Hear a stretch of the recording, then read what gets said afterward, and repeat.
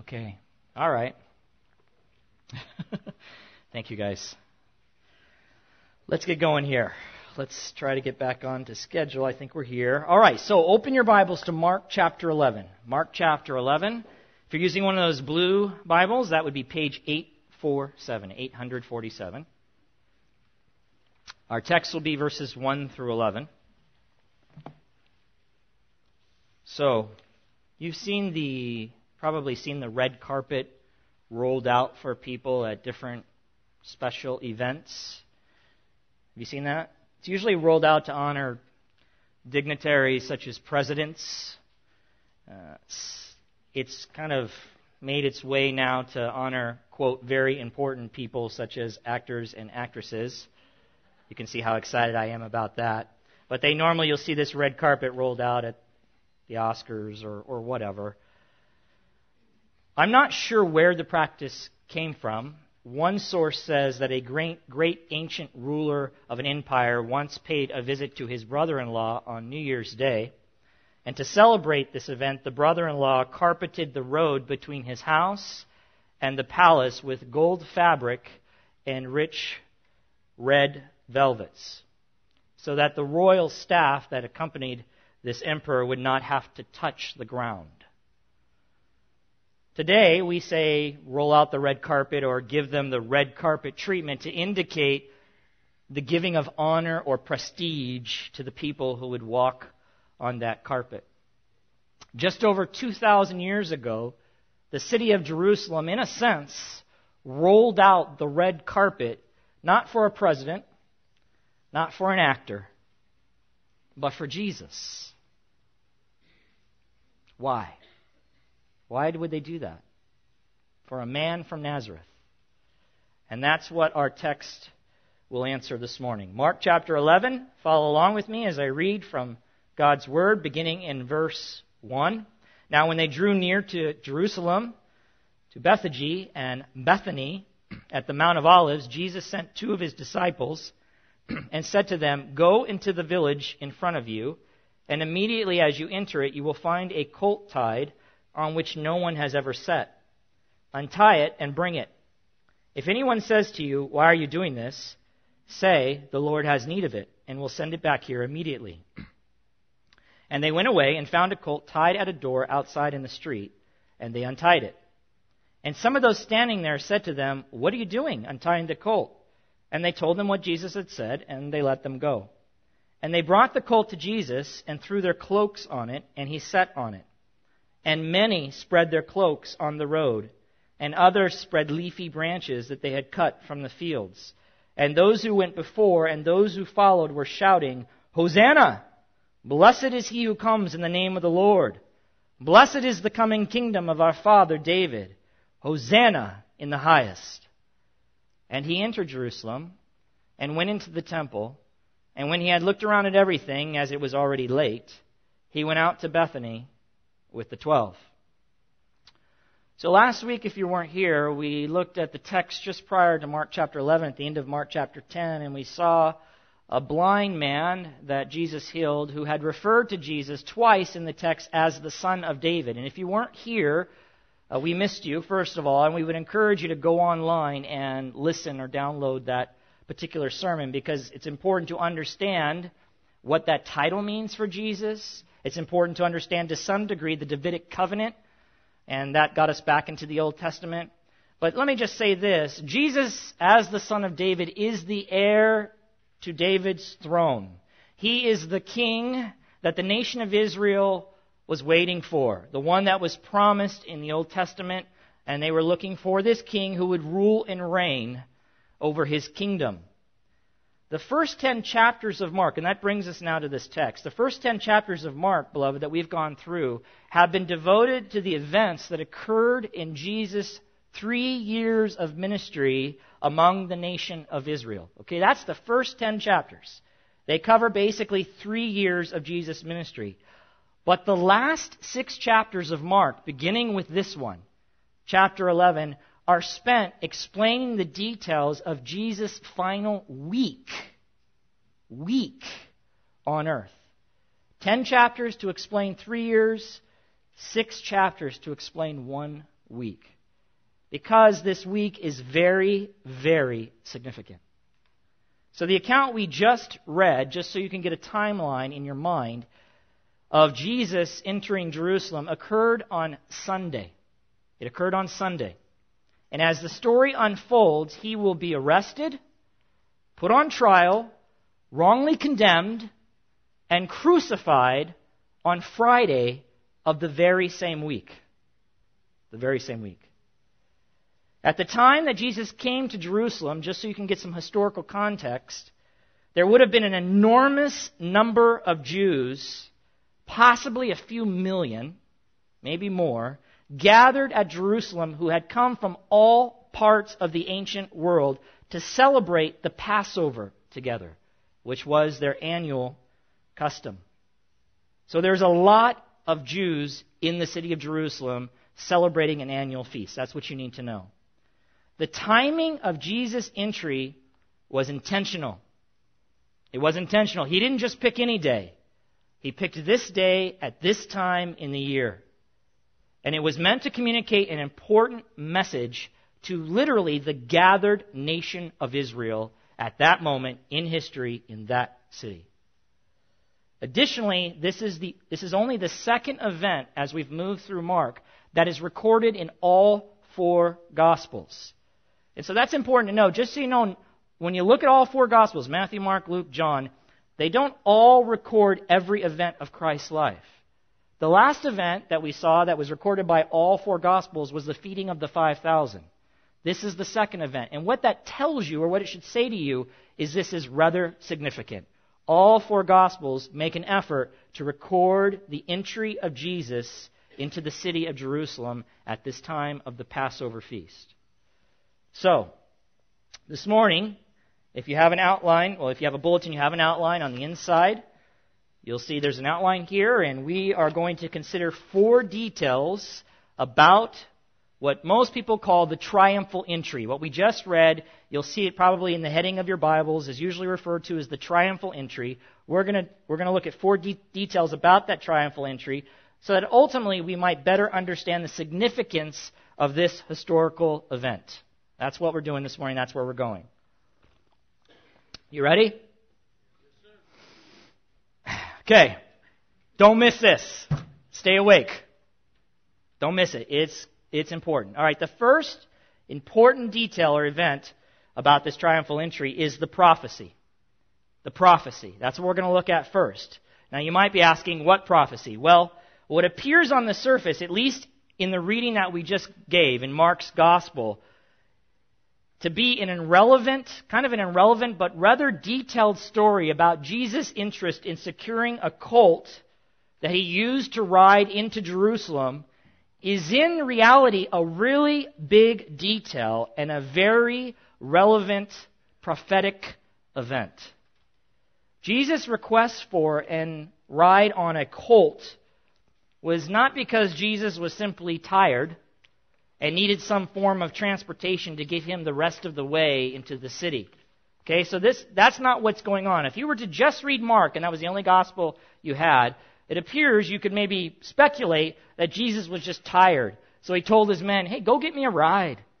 Go get me a colt, bring him back, because I just can't make it the rest of the way. He doesn't say that, but you could certainly speculate that. But that is not what's going on. In fact, as we look at the other gospels that record this event, such as Matthew's gospel records and says, Matthew 21, verses 4 and 5, referring to this event, referring to the getting and gathering of the colt and Jesus riding in, it says, this took place to fulfill what was spoken by the prophet, saying, say to the daughter of Zion. By the way, daughter of Zion is basically saying to the people of the nation of Israel. Okay, so when you see that phrase, daughter of Zion, to the people of Israel, say to the daughter of Zion, behold, your king is coming to you, humble, mounted on a donkey and on a colt, the foal of a beast of burden. Or, as John's Gospel records it in John 12, verses 14 and 15, and Jesus found a young donkey and sat on it, just as it is written, fear not, daughter of Zion, behold, your king is coming sitting on a donkey's colt. Colt is just another word for a young horse, a baby horse in a sense. And so in this case, it is of the horse family, a young donkey, one that has not been ridden before. What Matthew and John both referenced and reported as being fulfilled by Jesus as he rode into Jerusalem on a young donkey was a section of prophetic scripture written by the prophet Zechariah approximately 500 years prior to the events that we just read about in Mark chapter 11.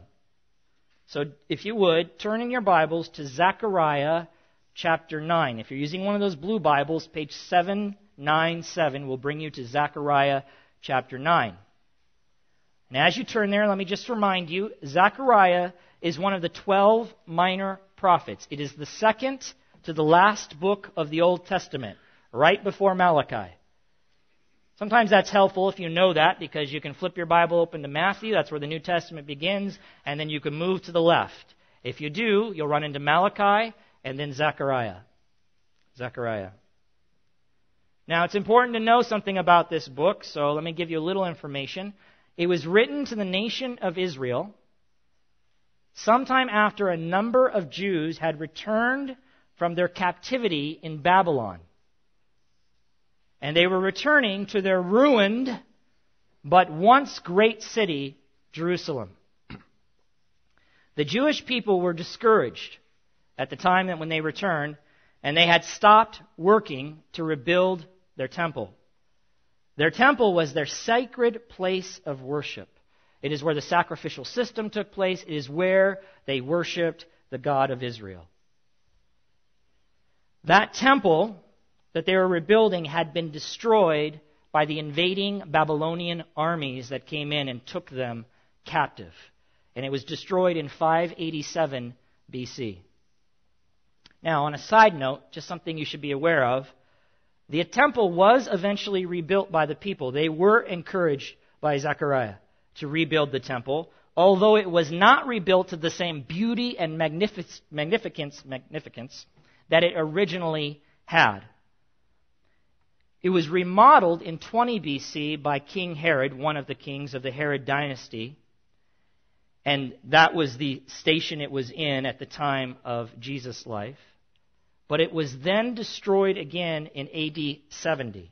This is after Christ left, when the Jews rose up against the Roman government, and the Roman army came in and crushed the rebellion and leveled the temple once again. And it has not been rebuilt. It has not been rebuilt. There remains a desire to this day among religious Jews to see the temple rebuilt on the same site that it has always existed, but the site where it previously stood, which is called the Temple Mount, is occupied by the Muslim shrine Dome of the Rock. Dome of the Rock. Any attempt by Israel to remove or even interfere with what the Muslims believe is a holy place in order to rebuild the Jewish temple would certainly result in an all-out war among the Jewish people and the Muslim nations. So just to give you some connection to the 21st century, that Dome on the Rock and that Temple Mount that sometimes comes up in the news within the city of Jerusalem is rooted all the way back to the Old Testament. Keep all this in mind as we begin to talk more and more about the temple in the coming weeks, and this fact that the rebuilding of Israel's temple is a future reality according to the Bible. It is a future reality. It will happen. And by the way, I recommend books. I recommended a few last week. This one is called Understanding End Times Prophecy. Understanding End Times Prophecy. I'll leave it up here if you want to take a look at it, by Paul Benware. I highly recommend it, and one of the reasons I do is people are very confused about what will occur in the end times as God's plan continues to unfold for His world and for the nation of Israel and for the church. This book does a good job of explaining it in a way that I think you don't have to have a seminary degree, you don't have to be super sophisticated. It explains it in easy terminology. And it makes sense. So if you've ever wondered about all that stuff, it makes sense of Revelation, Daniel, and all these books and all these prophecies regarding the end times. So check that out after the service. I would encourage you to get it. Back to Zechariah. This prophecy is in Zechariah. Zechariah acted as a cheerleader for the Jewish nation and encouraged and exhorted them to rebuild the temple. But he also gave the nation a long-term hope by prophesying in that book about God's complete and glorious restoration of the nation of Israel at some point in the future. Understand, at this point, Israel had been devastated by her enemies, and what they had come back to was nothing like their former glory. And Zechariah, through God, encouraged them, or God through Zechariah, better said, encouraged them that one day their nation would be restored. Zechariah, in fact, looked forward in time and described to the people what he foresaw. Israel's Messiah would return to the temple, set up his earthly kingdom, and rule and reign over the world from the city of Jerusalem. That was the promise. That was their hope.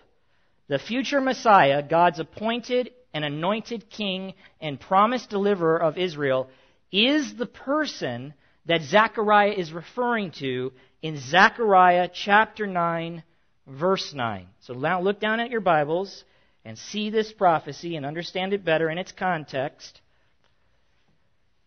Speaking to the nation of Israel, the prophet Zechariah, speaking for God, says, "Rejoice greatly, O daughter of Zion. Shout aloud, O daughter of Jerusalem. Behold, your king is coming to you. Righteous and having salvation is he, humble and mounted on a donkey, on a colt, the foal of a donkey." Sound familiar? It should, because that is exactly what occurred when Jesus entered Jerusalem. A 500-year-old prophecy literally fulfilled in Jesus Christ and unmistakably identifying him as the king that had been promised by God and anticipated and longed for by the nation of Israel now for centuries. So the first important detail of this event we looked at was the prophecy. The next one is the path. The path. Look back at Mark chapter 11 with me. Mark chapter 11, beginning in verse 7.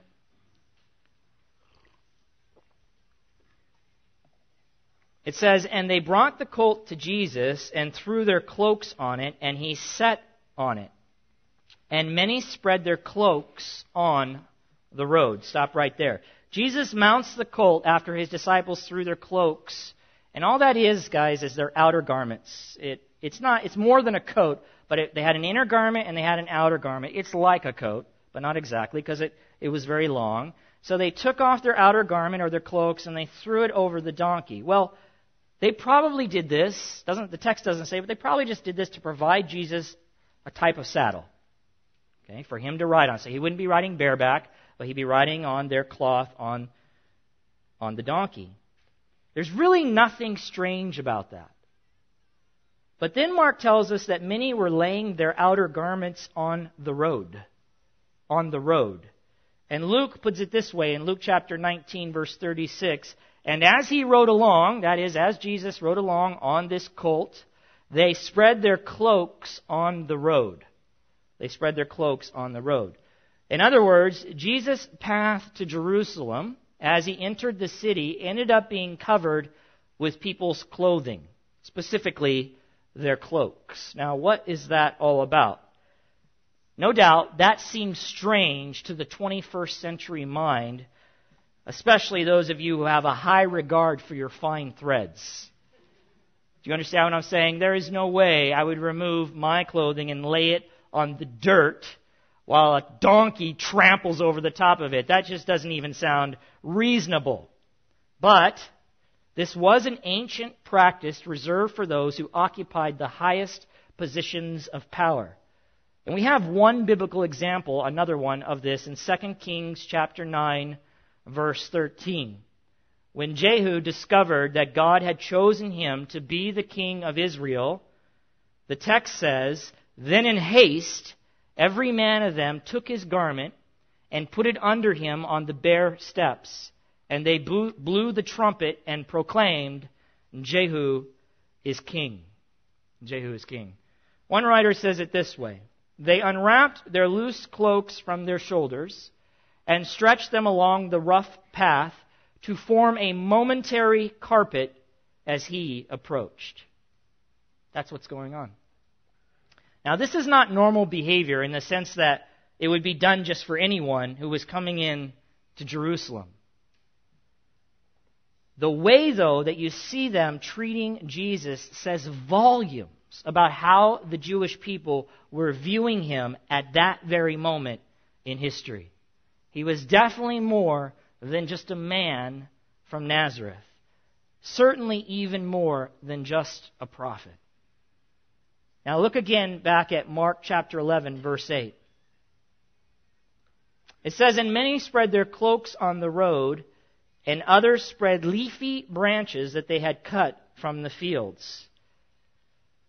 McLean, a book I've recommended to you, The Greatness of the Kingdom by Alva J. McLean, he writes, "To this carpet of clothing they added the further tribute of covering his path with branches of trees." In John's Gospel, he records that it was palm branches, John 12, verse 13. This was a common demonstration in the East to welcome a king, a conqueror, or a deliverer. And maybe you don't know this, but often this Sunday, or the Sunday that we just read about, Christ's triumphal entry, is referred to as Palm Sunday. And now you understand why. They were laying branches, palm branches, waving them, laying them down on this path of clothing as Jesus entered as a way to pay tribute and honor to a king. That's what was going on. Now, I looked in the archives, and we're fortunate that someone had a camera at the time, and we were able to get a picture of what this might have actually did look like. There's Jesus. That's the one on the donkey, in case you don't know. But no, this is the idea. You can see, this kind of would be the picture. Many gathered around, palm branches and their cloaks being laid down in front of him as he rode towards Jerusalem. Now, Jesus didn't enter Jerusalem on a red carpet, but he did on a green one. And if they had TV and internet back then, I guarantee you, beloved, this would have been the top story of the night, and it would have had the most hits on the internet. It would have been a sensation. This was big news. It was big news. And that brings us third to the praise. The praise. We looked at the prophecy. We looked at the path. Now let's consider the praise. Mark 11, verse 9. It says, "And those who went before and those who followed were shouting, 'Hosanna! Blessed is he who comes in the name of the Lord. Blessed is the coming kingdom of our father David.'" We talked about that last week when we talked about the son of David. "Hosanna in the highest." Now here it is worth considering the other Gospels on this specific point, that is the praise. And I read these to you last week, but I want you to see them again and think about them. Matthew 21:9 records this type of praise. "And the crowds that went before him and that followed him were shouting, 'Hosanna to the Son of David. Blessed is he who comes in the name of the Lord. Hosanna in the highest.'" Luke chapter 19, verse 37. "As he was drawing near, already on the way down the Mount of Olives, the whole multitude of his disciples began to rejoice and praise God with a loud voice for all the mighty works that they had seen, saying, 'Blessed is the King who comes in the name of the Lord. Peace in heaven and glory in the highest.'" And finally, John chapter 12, verse 13. "So they took branches of palm trees and went out to meet him, crying out, 'Hosanna! Blessed is he who comes in the name of the Lord, even the King of Israel.'" Now, there are some that downplay the significance of this praise, suggesting that the crowds didn't really view Jesus as the Messiah or the promised deliverer of Israel. And they will point things out like this. The phrase, "Blessed is he who comes in the name of the Lord," was a common expression offered to the pilgrims or travelers that came to Jerusalem to celebrate the various religious feasts that were held there for the nation of Israel, such as Passover, which was occurring or going to occur during that week. Now, that is true. In other words, when people would come in, they would say, "Blessed is he who comes in the name of the Lord." And in a sense, it was another religious traveler coming to the city, the great city, and they were representing the God of Israel. There is truth to that statement. But it is difficult to understand the praise in this context as anything less than an acknowledgement or, at minimum, a hopeful belief by the crowds that Jesus was the Son of David, the heir to David's throne, the prophesied king of the Old Testament, and that the establishment of the kingdom would soon become a reality because the true king of Jerusalem had just arrived on his colt. In other words, when you consider all that was said and not try to isolate a particular statement, it is very difficult to support the idea that the intent of all of this praise was just to give a warm and respectful greeting to Jesus. It was much more than that, beloved. And I think it is worth considering the Pharisees' response to the praise that Jesus was receiving.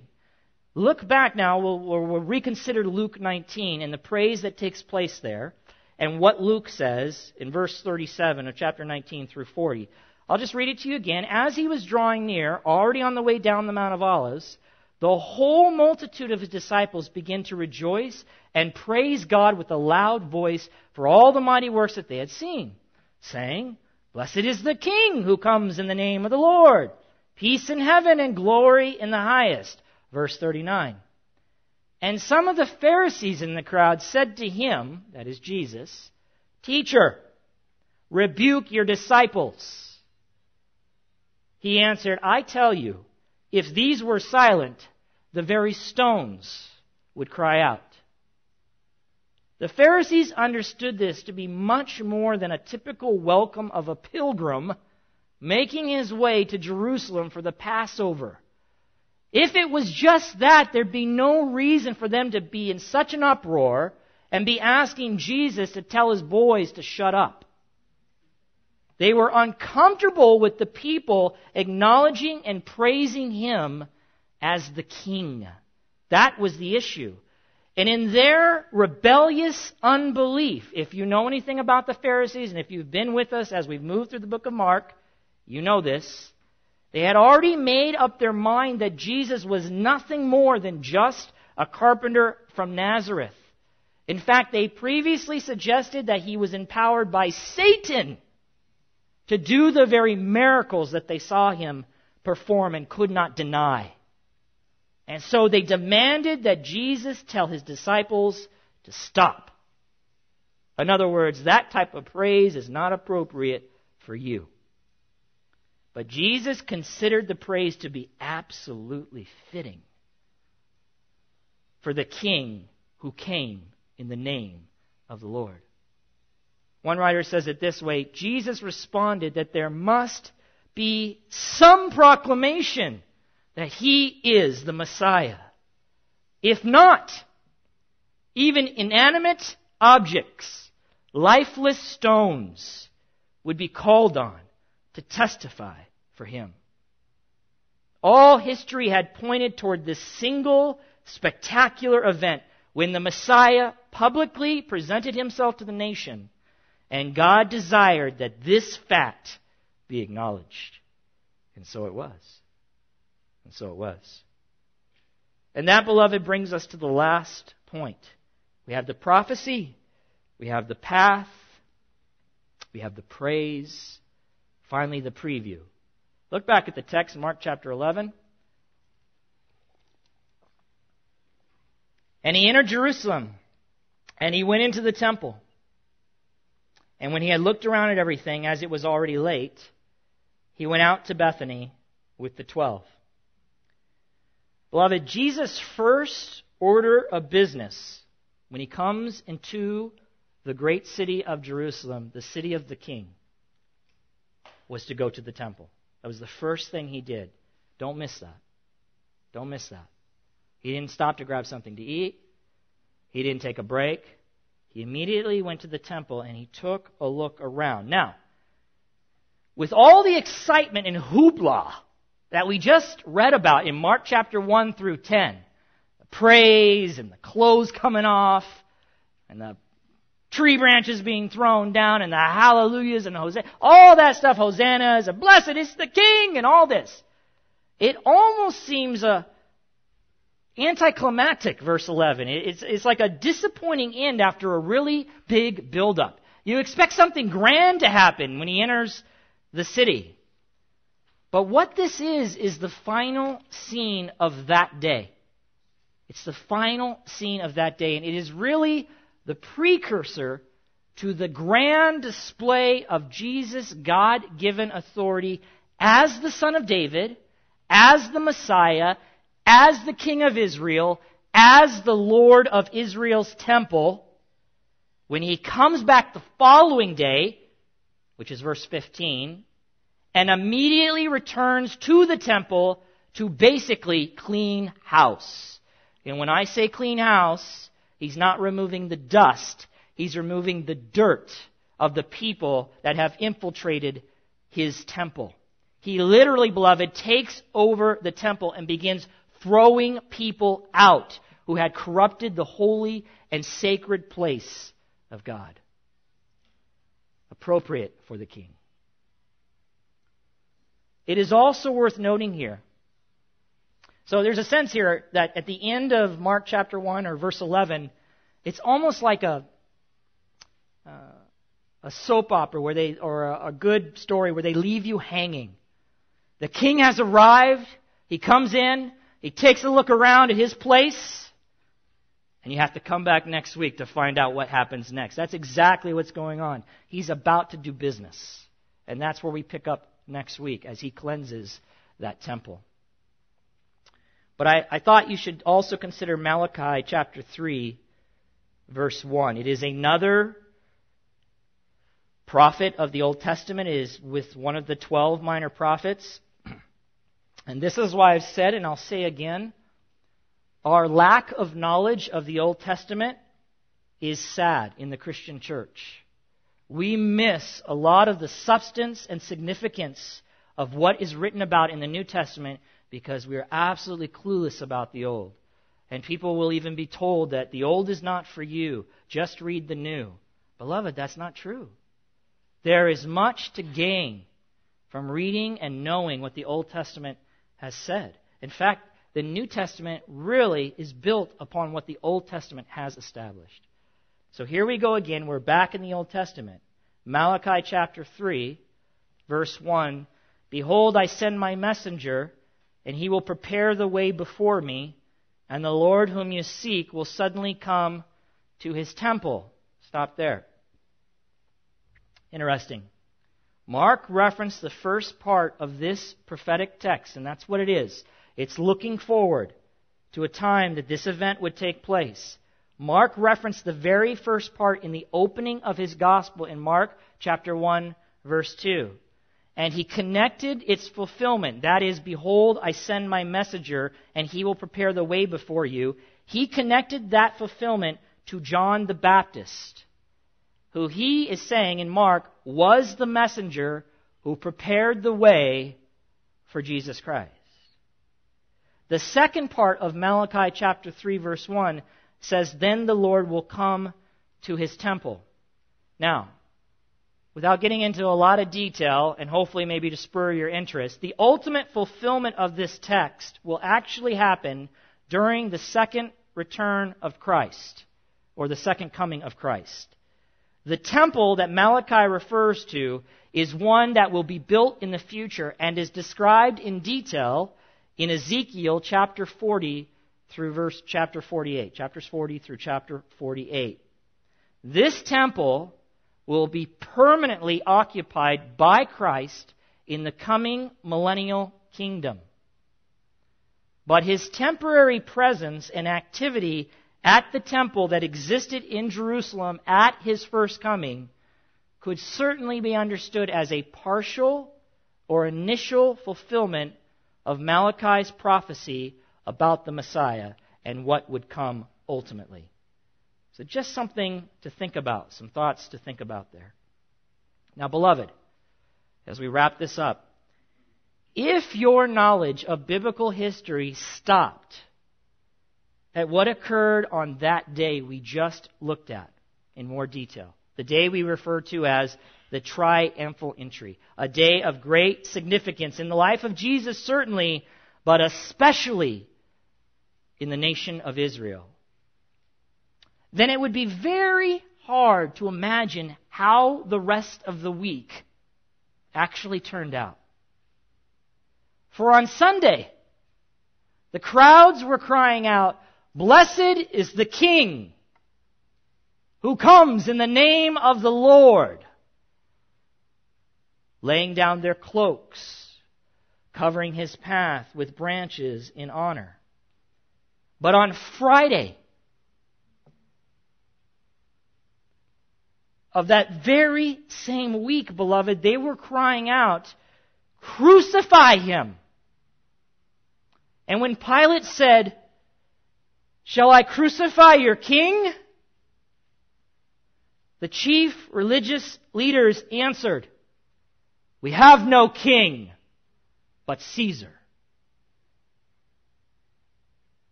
Knowing the outcome, like we do, explains why, according to Luke chapter 19, verse 41, and this is where the triumphal entry is recorded, but Luke adds this: in the midst of what appears, beloved, to be a cheerful celebration as the king has entered into his city, it says that Jesus cried over the city. So here he is, he's coming in, riding in on a donkey, the colt of a donkey. There's great shouts of praise, honor to his name, and Jesus is crying. These are not tears of joy, but they are tears of sorrow because he knew that the praise would be short-lived. As the crowds gathered there in Jerusalem would soon turn against him, reject him as their king, and call for his death.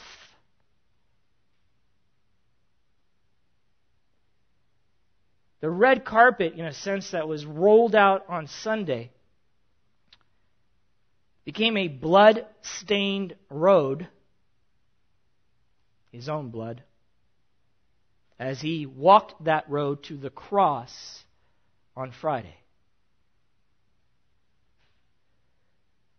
The events of this week, beloved, demonstrate, really, when you consider all that takes place in such a short period of time, it demonstrates how corrupt the human heart really is. How deceptive sin is. How spiritually sick we really are. And how desperately we need a Savior and the new heart that He gives us through Christ. Beloved, God sent His beloved royal Son to His people. And His people sent their King back in a body bag.